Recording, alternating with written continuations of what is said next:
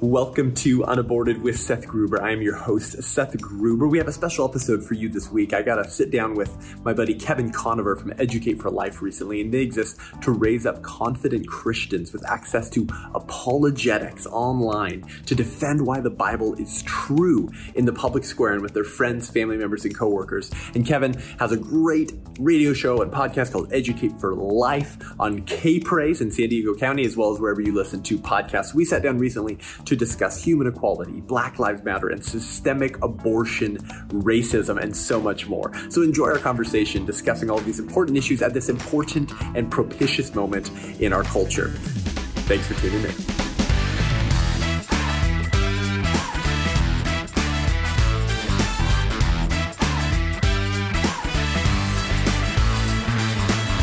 My guest today is Seth Gruber, and SethGruber.com. You can check him out there. He is the son of a pregnancy resource center director and started speaking on the issue of defending the lives of the unborn at the age of 19. Seth, thanks for being here today. Yeah, Kevin, thanks for having me on. And you're broadcasting down here also in Southern California. You've got a regular program that you're putting out every That's right. week. It's called Unaborted with Seth Gruber, and it airs Sunday evenings at 6:30 p.m. on K-Praise, and then the full program available on my podcast. Yeah. And that's amazing. You've been doing this for since the age of 19. I have a lot of questions to ask you. One of them being, do you ever get attacked for being in our culture today, our PC culture, our cancel culture? You're a white male and you're speaking on, why women shouldn't be getting abortions. That's right. Does that ever come against you? Right. I'm a white cisgender, and to make it worse, exactly. Christian male. Yeah. So I don't check any. You're the bottom of the barrel. Yeah, here, that's man. right. I don't check any of the leftist, check boxes. Yeah, you are the victim. I'm enemy number one. Yeah, that's right. Yeah. Of course, I get that all the time. Luckily, God built me to be able to handle those kind of attacks, and then I just, I gently remind my critics that they're sexists because they're discounting my arguments and my position based off of my genitalia, and if I did that to them, we would have a moral upheaval. So yeah, and isn't that the constant battle we're facing is showing somebody else why they're being hypocritical as they condemn our particular views, right? That's right. Well, you were just talking about that with how the governments and state governments have treated the lockdown orders while giving a free pass to abortion clinics who apparently don't have to shut down and don't have to stop their elective surgeries to protect the vulnerable or to protect the spread of COVID-19. And the conclusion we draw here is what? Abortion is not about healthcare. Because if it was, you would be consistently treating it like every other form of surgery and holding them to the same standards as well as to the same regulations that you're imposing on every other form of surgery during, these draconian policies and lockdowns. Absolutely. And if it's not about healthcare, then what is it about? So abortion fits into the larger issue of human equality, right? That's ultimately what we're talking about. We're not talking about healthcare. We're not talking about privacy. We're not talking about women's rights or feminism or women need abortion to be on an equal playing field with men so they're not burdened by that, that annoying reproductive system that God built into their system that would prevent them from attaining the same level of success in the workplace and the same level of income as a man. It's not about any of that. It's about the simple question of who counts as one of us. And we've been having this conversation for millennia, haven't we? This is not the first time our country has been divided on the question, are all humans persons? Yeah. And who counts as one of us? Kevin, we had a civil war over this question. Yeah.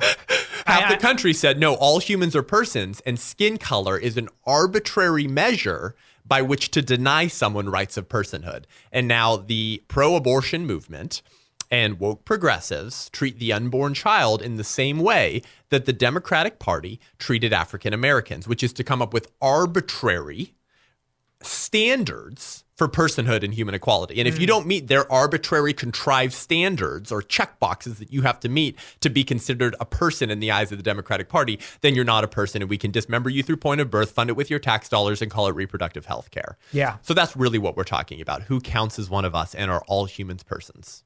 That's awesome. Seth Gruber, SethGruber.com. He also worked with Life Training Institute, and what he's really doing is trying to make it very clear the arguments for why these children that are not born yet need to be able to have life. And he's trying to make those arguments normal and well known, right?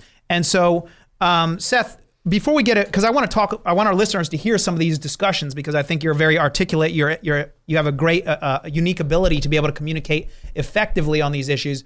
So, but before we get into that, tell us, what is Life Training Institute? How did you get involved with them, and what is the mission there? What are you trying to achieve? Yeah, Life Training Institute is a national pro-life organization with a small team of elite pro-life speakers scattered throughout the country for strategic purposes, primarily to reach young people. Yeah. To reach students in schools around the country. And we were launched in 2004 by Scott Klusendorf, who came from Stand to Reason, which for the listeners of your show who are into Christian worldview and apologetics, I mean, there is no bigger name. I just had Greg Kokel on the show just a little while ago, and That's right. It was an amazing discussion. He's just very, very sharp and quick and well-practiced. And his book, Tactics, is just seminal. It's incredible, right? Yeah. And so Scott Klusendorf actually co-wrote a whole series with Greg Kokel called Making Abortion Unthinkable in the early 2000s. And this sort of became the first blueprint for what would become pro-life apologetics. Nobody had ever really talked about that before. And so Scott left Stand to Reason in 2003 or 4 to start Life Training Institute, which functions like a microcosm of Stand to Reason, but focused only on abortion.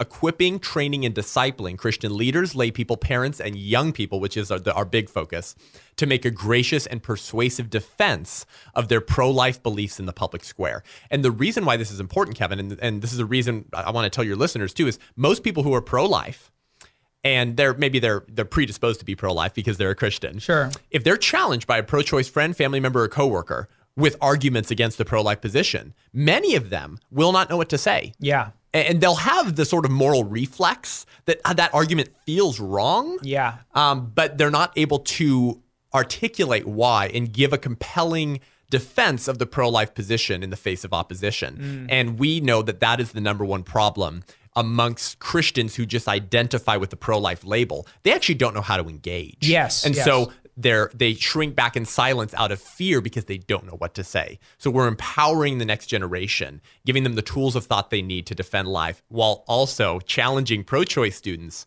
to reconsider their position by examining evidence that they haven't seen or heard before. I love it. Love your God with all your heart, mind, and soul, right? So, That's right. So, you know, we're going to get into these arguments because I feel like it's really important for our listeners.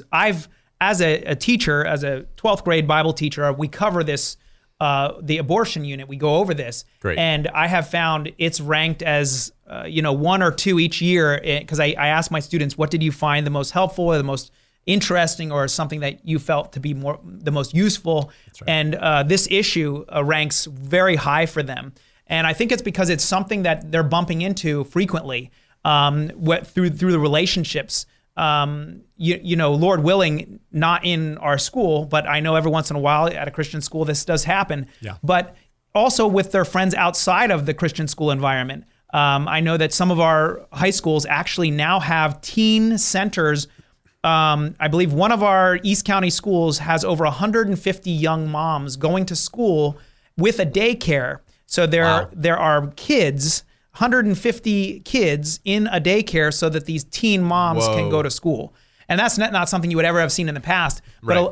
And thank God that those babies weren't aborted, but still, it's a big issue. Yeah. And a lot of those kids aren't showing up in those daycares because of the fact that they are being aborted. That's right. And so when we come back, stay with us, because I'm going to actually talk to Seth about some of the big arguments that come up that people have struggled to answer. And we're going to get some of those answers for you so that you can become better equipped to be able to communicate, like he said, compassionately and intelligently about such a critical issue that we're dealing with right now. We'll be right back.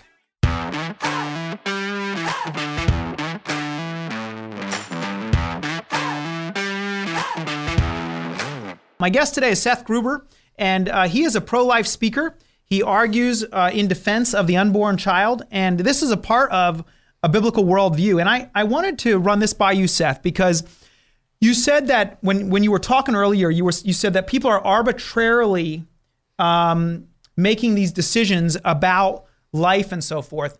And you're a Christian, I'm a Christian. Is it possible for somebody to be pro-life who is not a Bible-believing Christian or somebody who believes in God? Is that still possible? for someone to be pro-life and not identify with the Christian worldview? Yeah. Absolutely. Yeah. In fact, we work with organizations that are, strictly atheist in their worldview, but are pro-life activists. Not just pro-life by label, attitudinally opposed to abortion, but are activists. There's a group called Atheists for Life. There's a group called Democrats for Life. Now, I'm not here to say if you're a Democrat, you're not a Christian, but by and large now, today's Democratic Party, how radical and far to the left they've gone, they're not born again believers. And many of them who run that organization are atheists as well. And they're pro-life activists. There's a group in San Francisco, probably the worst place to be a pro-life activist, called Pro-Life San Francisco. And I'm going to be talking with some of the people from over there on my podcast in the next couple of weeks. And the director is an atheist, Democrat, vegan, pro-LGBTQ, pro-life activist. Wow, now that is unusual. So I mean, yes, because it's not strictly about the Christian worldview. Now, the Christian worldview, I'm going to argue, provides the best moral foundation on which to make sense of objective truth. And certainly the pro-life position. And I would even love to have, conversations with people who are atheists and pro-life and just have friendly conversations about how do you ground objective morality? And where does this sense come from? So we can have those deeper conversations. I think that they need to have a more firm grounding for their beliefs. But the point is they're recognizing the self-evident nature of the pro-life position because the science of embryology is so clear. Okay, and so that's what I wanted to ask you about, and what I want our listeners to hear from you is, you said it's a self-evident truth, the self-evident truth from embryology. What do you mean by that? How do I communicate with somebody who isn't necessarily a Bible-believing Christian, or isn't somebody who's solid in their faith and who's saying, you know what, I think it's just going to be better off here if I get rid of this baby, regardless. How do you communicate with them about it? Or from a public policy stance, if you're dealing with people across the aisle who don't hold the same values you do, what is that argument that you're talking about there that's self-evident? Yeah, that's right. That's a really good question. And as I mentioned on the first part of our program, the issue of abortion fits into the larger issue of human equality. Who counts as one of us? A lot of pro-lifers, they like to protest abortion by framing the debate in terms of the consequences for the mother. You're going to regret this, right?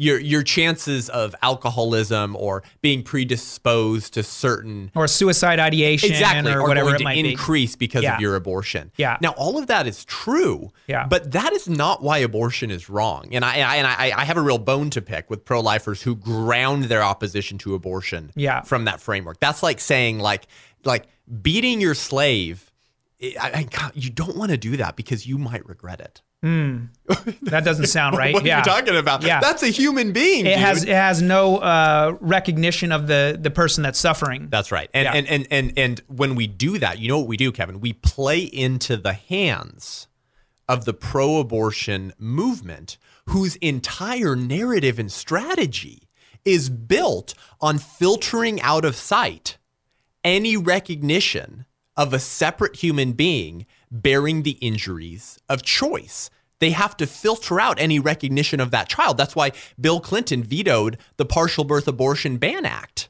which said, hey, can we just agree? Can we have a bipartisan agreement that if a child is 75% way delivered out of the birth canal with its legs flailing around, but the shoulders and head are inserted in the birth canal still, can we agree to not insert scissors into the back of their neck and suck their brains out? And he vetoed that bill. Why? Because if you recognize the reality and presence of a separate human being whose existence somehow matters, then you've destroyed the entire foundation on which the pro-choice worldview is built, which is that there is no other human being. There is no one else whose existence matters. It's just her body, her choice, her life, her lived experience. So bringing this up, it seems to me that what people are doing, I mean, it's obvious, it's intuitive, it's scientific, it's logical, it's common sense that is a separate human being. So my question for you in that regard is,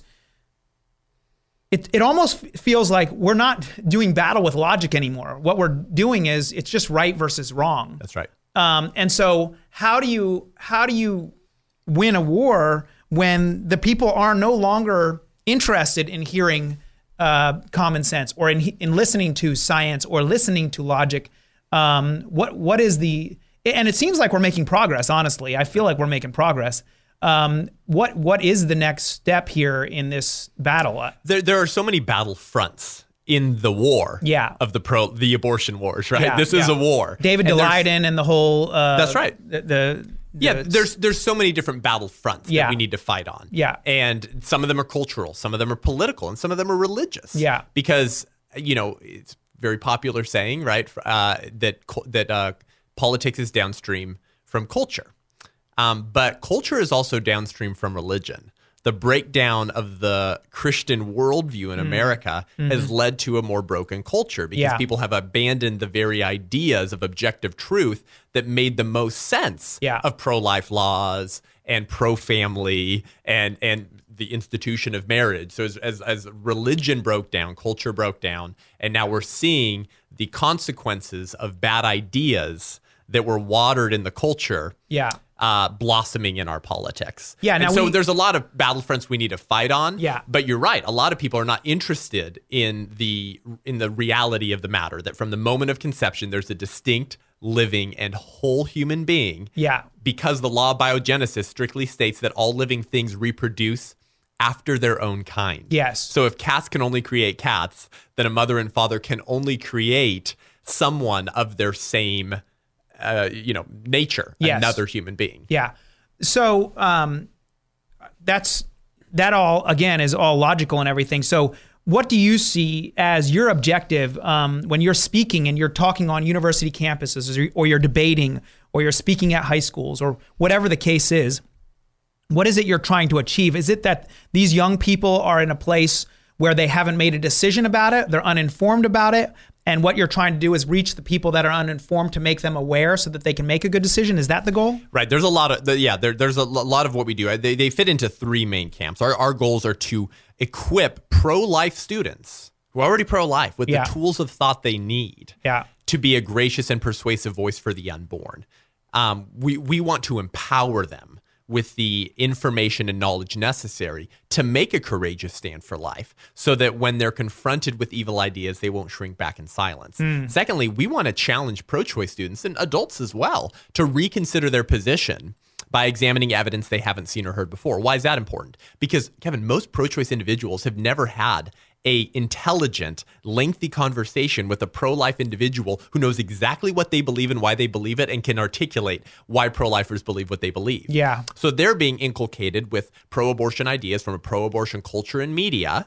And those are the ideas that are primarily shaping their view of abortion. But when students see the reality of abortion, of the unborn child dismembered, and hear the arguments from science and from philosophy for the pro-life position, many of them change their mind. Many people are on the fence and they're persuaded by pro-life ideas, but they're also struggle with some of those pro-choice arguments.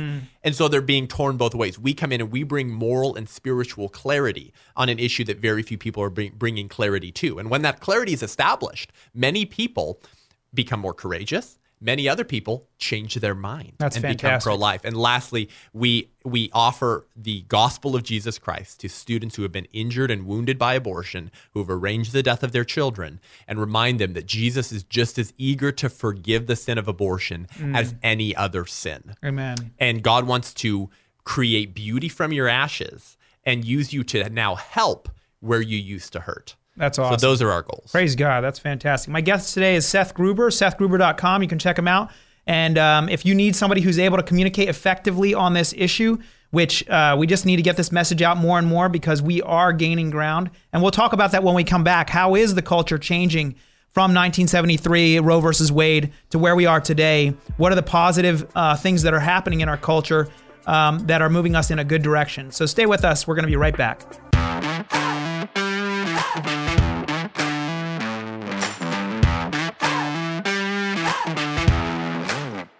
Hey friends, thanks so much for tuning in to Kevin and I's conversation on human equality and systemic racism in the abortion industry and Black Lives Matter and how we as Christians can stand for life in this very divisive and cultural moment our country finds itself in. And if this podcast and episode has been helpful for you to remain informed and equipped on how to defend life and how to defend the equality of our unborn neighbors, then consider becoming a patron of the show by going to patreon.com/unaborted. We just released a whole section of tiers to provide some incentives and perks for patrons of the podcast to get more pro-life content, exclusive Patreon-only content, and conversations with me online as well. So if you want to help us expand the reach of the show, produce more pro-life content to reach the church and young people to defend life, as well as take our pro-life content to the streets and engage the public on these basic pro-life ideas and these basic principles of human justice and human equality, then please consider becoming a patron of the show,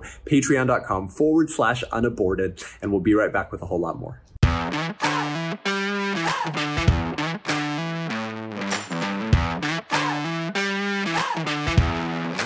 My guest today is Seth Gruber. And again, my name is Kevin Conover. I'm with Educate for Life. That's my ministry. And you can check out all that we offer on educateforlife.org.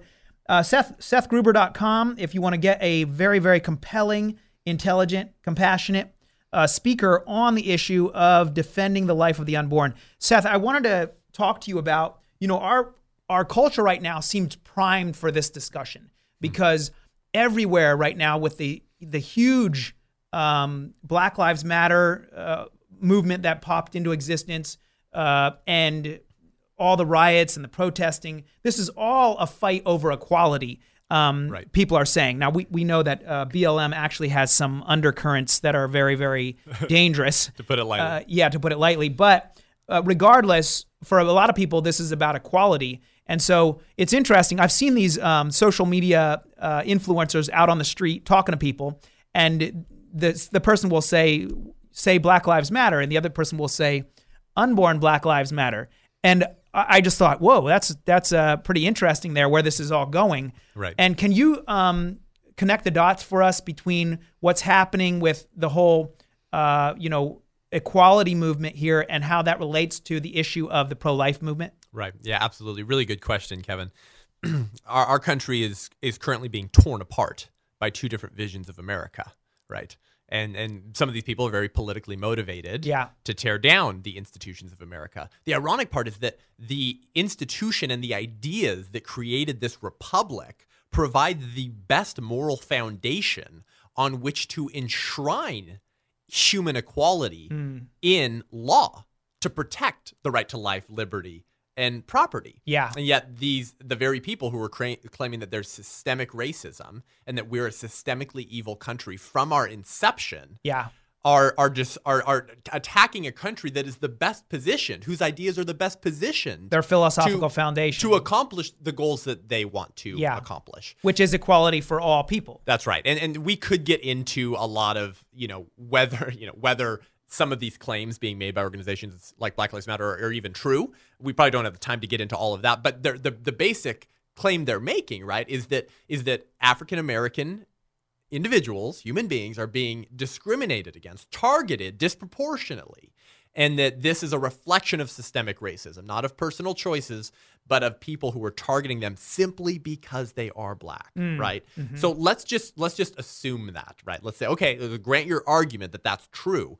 That is evil. That would be wrong, of course. Yeah. And the whole idea, that is why many people don't like the saying Black Lives Matter, because the insinuation is that there's a whole bunch of people out there in America who don't think Black Lives Matter. Mm-hmm. So therefore you need to say it. Yeah. Very few people think that Black lives don't matter. Most people would say, of course Black lives matter because all lives matter and we're valuable not based on the color of our skin, but our human nature, right? Yeah. So racism becomes wrong and evil, and a particular disgusting form of evil, because it mistreats, discriminates against, or targets individuals based on capacities, traits, characteristics that they have no control over. We can't control our skin color. We can't control our gender. We can't control our parents. So mistreating people based on things that they have no control over is wrong. Yeah. Here's where the bridge happens between our cultural moment and the issue of abortion. Yeah, and for those of you listening, I really want you to hear this point that he's going to make, because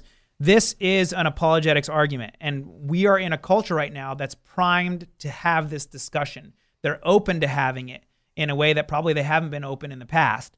Yeah. So, Seth, sorry to interrupt you there. That's right. No, so this is what I would tell someone who's a Black Lives Matter supporter, or someone even in the organization, which, by the way, is rabidly pro-abortion, and we'll get to why that's ironic, is that if racism is evil and wrong, and I agree with you that it is, because it targets and mistreats people based off traits and characteristics they have no control over, then how can you condone abortion, which denies the unborn child personhood and a right to life based on characteristic and traits that the human in the womb has no control over? And now we're transitioning to the arguments that the pro-abortion movement uses to defend abortion on demand. Their arguments typically, by the way, grant the pro-life premise that it's a human being in the womb, that it's biological human. Interesting. Because if you say that it's not a human, you just look stupid today in 2020. Yeah. The embryological and biological evidence is so overwhelming that you have massive pro-abortion activists and philosophers and heads of organizations saying, yeah, we know it's a human because its parents are human. So it's biologically human. Yeah. But it doesn't matter. It's not a person.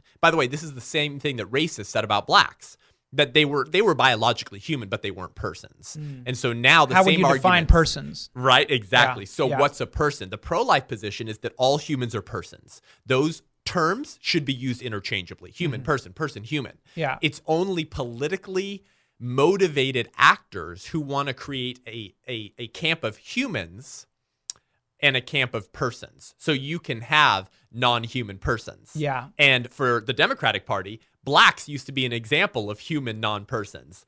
Coincidentally, today's Democratic Party also believes that there's a whole nother set of human non-persons, namely unborn children. Wow. So they say we can kill the unborn because they're not persons. Why are they not persons? Pro-abort? Black Lives Matter, who's pro-abortion. Why are the unborn not persons? Well, and then they're going to give you differences between the unborn and the born person, and those will be differences that will be used to justify killing the unborn. Here's the catch. These are arbitrary. That's right. Here's the catch. The unborn differs from us in the same ways that we differ from one another.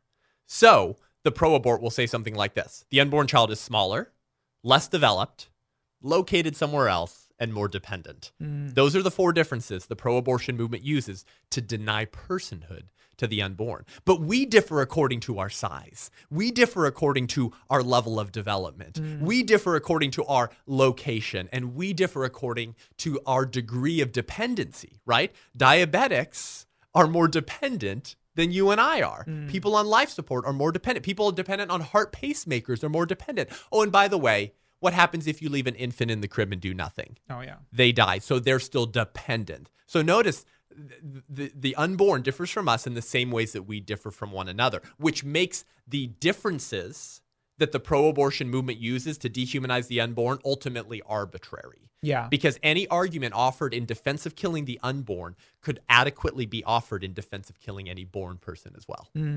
Wow, that's awesome. That's very good. I've studied this a little bit too, and that's what Kokol called the SLED test. That's right. Yeah. Size, level of development, environment, and degree of dependency. That's right. Yeah. So for those of you listening, that's a very, very solid way to be able to communicate effectively to those around you about equality, right? Because this is a discussion that comes up all the time right now, is equality.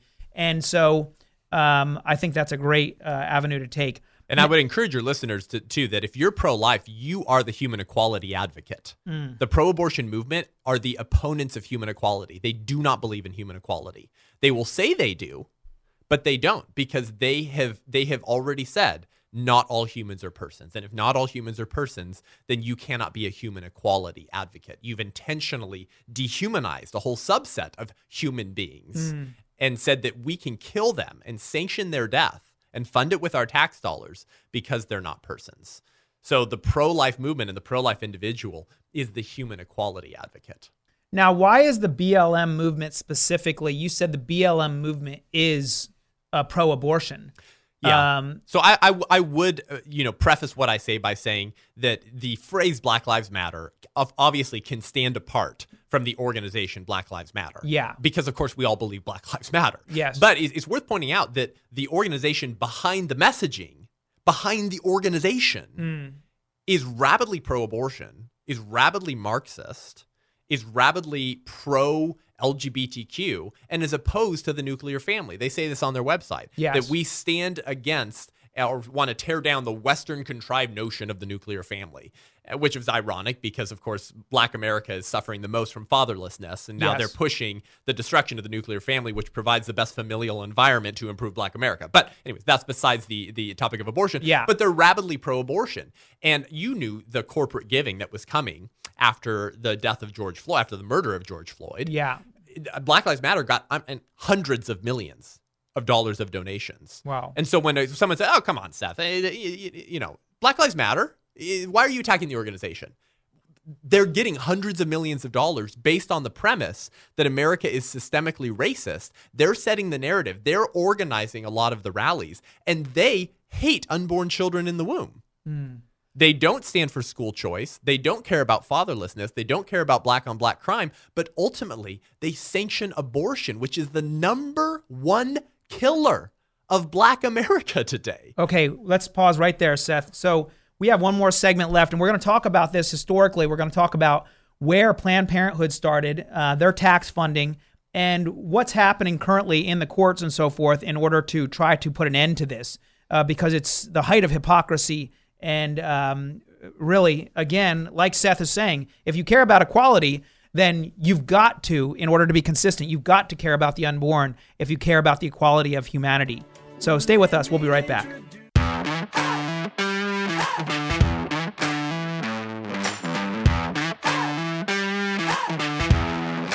Hey, thanks for being with us today. This is Kevin Conover. You're listening to Educate for Life Radio. We're broadcasting in Southern California, K-Praise 1210 AM and FM 106.1 in North County, and having a great time here with my guest, Seth Gruber.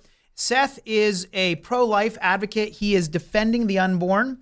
You can check him out at sethgruber.com. He's also a part of the Life Training Institute, which is an offshoot of Greg Koukl's ministry, and where they're arguing intelligently, defending the lives of the unborn. And right now, this is an equality issue.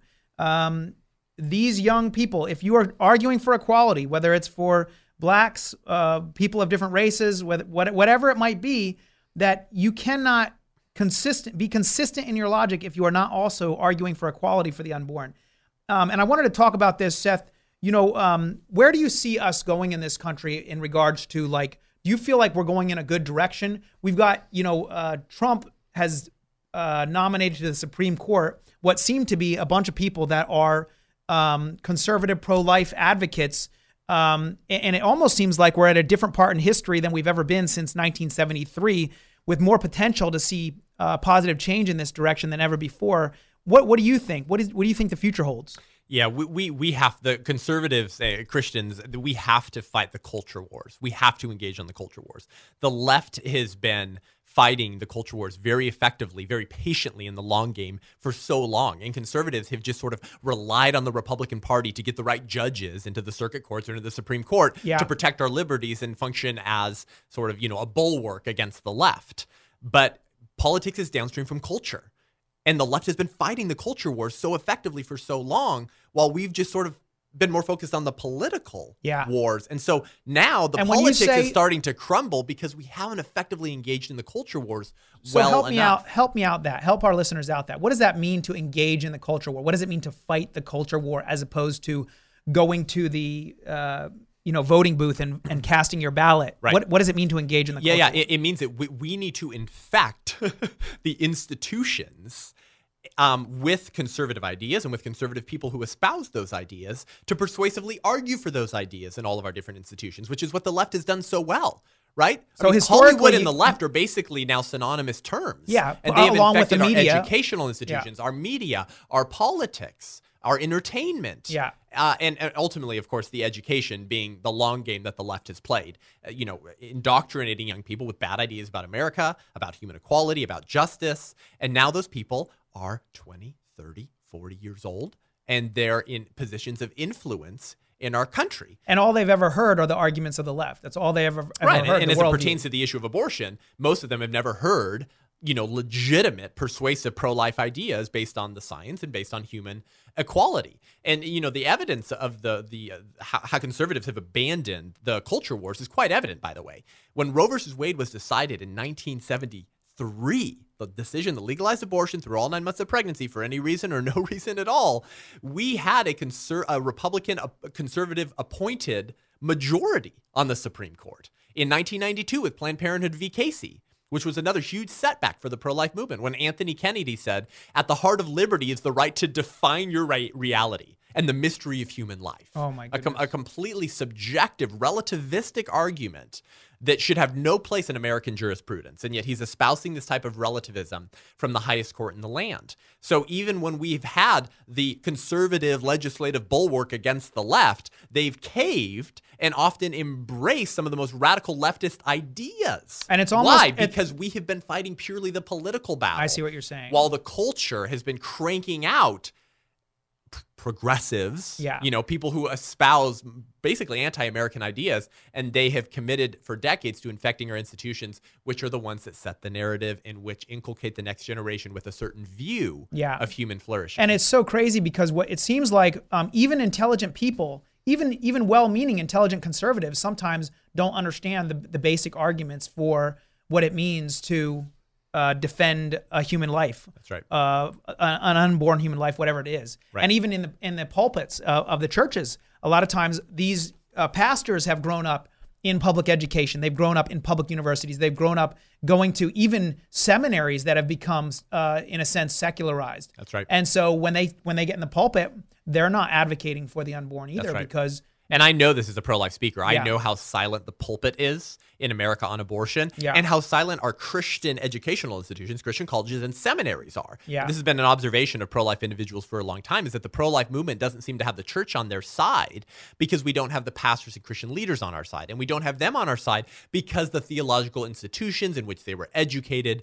did little or nothing to include abortion within their theological training to ensure that the next generation of Christian leaders who had had influence in significant areas held the right ideas about human equality and justice and were prepared to contend for those ideas in the public square. So the church has gone silent. And now we have what is called I think the silence of the shepherds on the abortion of the lambs. It's awful. And this is the culture war that you're talking about. This is engaging in the culture war when you talk about that we're not just leaving it to the politicians, we're not just leaving it to the judges, we're actually intelligently making the case. And those actually influence the politicians. They influence the judges when we are able to speak truth intelligently. That's right. And so you were saying that BLM is rabidly pro-abortion. Can you help us out with that? Why would an organization like that, when abortion has negatively impacted blacks more than any other racial group, why would they be so pro-abortion? Right. Isn't that a great question? It's bizarre. And this is the irony and the inverted reality of choice of the left, right? Ultimately, the left does espouse ideas that invert the very sort of common sense reality that most of us hold to. Yeah. For example, the pro-choice message is that for women to be equal with men, they need to have access to abortion. But the common sense realist would say, if human equality exists, then human rights have to be granted to all humans, which would include the unborn. So they invert that reality and say, no, actually, if you really, really think about it, for women to have equality, it must necessitate the legal and moral right to pay a physician to dismember the limbs of their unborn child, often at great pain to the child, for her to be truly equal. So they invert these common sense ideas like human equality to mean something completely different from human equality. In fact, something very dangerous that actually attacks the idea of human equality. Black Lives Matter, when they started, right, after the shooting of Floyd? Of Michael Brown. Oh, Michael Brown. Right? Sort of hands up, don't shoot. And then all the testimony said actually he bum rushed the cop, tried to remove the gun and shoot the officer. The Black Lives Matter was launched on the idea that Michael Brown said, hands up, don't shoot. He put his hands up, he said, don't shoot. And the cop just shot him and killed him. That's not what happened. But Black Lives Matter was launched off of that event, off of that incident. And they used that incident to set the narrative that blacks are being disproportionately targeted by white racist cops to exterminate them. Well, ironically, there actually is an organization that focuses on disproportionately targeting blacks to exterminate them. And it's called Planned Parenthood. It's called the abortion industry, which was launched by Margaret Sanger, who was a racist and eugenicist who spoke at KKK rallies and who Hitler looked to as an example of inculcating the society with eugenics ideas. And she wrote extensively on how birth control could be used and sold to Black America as an empowering, freeing tool. But ultimately, she wanted to see less Black people, and she launched something called the Negro Project and got Black pastors on board to help sort of push the idea of birth control. But really what she wanted was less Blacks in America and also less infirm or disabled people, right? This idea of eugenics. We need to intentionally weed out those that we deem unfit to live. Which is really has an evolutionary foundation. Yeah, of course. And so that was the founding of Planned Parenthood. Now, ironically, Kevin, Margaret Sanger was not for abortion. From all the literature we have, it seems that she was opposed to the idea of abortion. But she was a racist and eugenicist. And Planned Parenthood adopted those ideals. That was the ideas that the organization was launched on. And then when they adopted abortion as part of their platform, which we can talk about the history of the sexual revolution, right? The sexual revolution hijacked the women's movement to become one and the same. When they adopted abortion is now integral to what Planned Parenthood is, that became increasingly disastrous for Black America. So U.S. Census Bureau reports that about 13.4% of the American public are African Americans, right? So split that half and half between men and women. So call it 6.5% or whatever, 6.7. Now, not 6.7% of America would be Black women. Are all of them of childbearing age? No. So let's cut it in half again. Yeah. So you're talking like a little over 3% of American women obtaining over around 40%, 40% of the annual abortions. Whoa. And Planned Parenthood knows this. They know that Black America obtains a disproportionate amount of abortions. So that's insane. They tailor. Yeah, Planned Parenthood tailors their business practices and the geographical locations of their clinics to reflect that knowledge, to increase their profits. There was a study by Protecting Black Life that found that 79% of Planned Parenthood surgical abortion facilities are located within walking distance of African American communities. So they put their death camps in a strategic location to make the importation and extermination of unwanted Black babies as efficient as possible, fulfilling the dream of Margaret Sanger of less Black people. And because of abortion and the way that white racists who masquerade as progressives have used it to target Black America, the Black birth rate in America has nearly flatlined. If you see a pregnant Black woman in New York City, she's more likely walking to an abortion clinic than to give birth. More babies are aborted. More Black babies are aborted in New York City than born. And if we really want Black America to flourish, then, which I do, then I would say I want more Black people, not less. But the organization Black Lives Matter do not believe that all Black lives matter. In fact, when the organization was launched, their website had all of the euphemistic phraseology of choice. We stand for reproductive health care and reproductive justice, right? Well, they removed that recently because they probably saw it was sort of a problematic message if they're wanting bipartisan support for Black Lives Matter, certainly following the murder of George Floyd. But Alicia Garza, one of the co-founders of Black Lives Matter, later started an organization with Cecile Richards, the former president of Planned Parenthood, who's basically besties with Hillary Clinton and a white racist herself. And they launched an organization called Supermajority together. So the president of Planned Parenthood, responsible for killing more Black babies than the KKK lynched in a century, and the co-founder of Black Lives Matter launched an organization together to help train and equip young women to be political activists. And largely that would mean to be abortion political activists. Wow. Now, how you make sense of that irony, I'm not sure. But this shows the deeper problem of our country, the cultural problems, the spiritual problems, and ultimately, the God problem, the God-shaped hole that the people have, and that they're trying to fill with this idea of sexual libertinism and freedom, which to them has to include the right to abortion.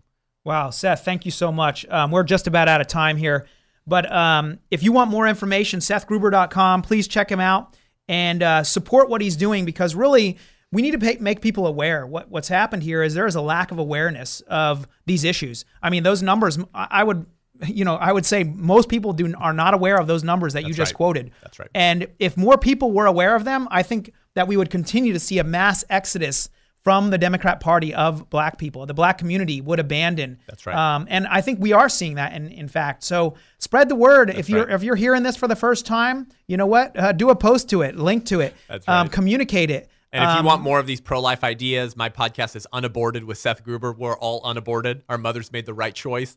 So if you want to hear more of these ideas, you can subscribe to on YouTube or wherever you listen to podcasts. Amen. Amen. Well, thanks again, Seth. Really appreciate you being here, man. Thank you, Kevin.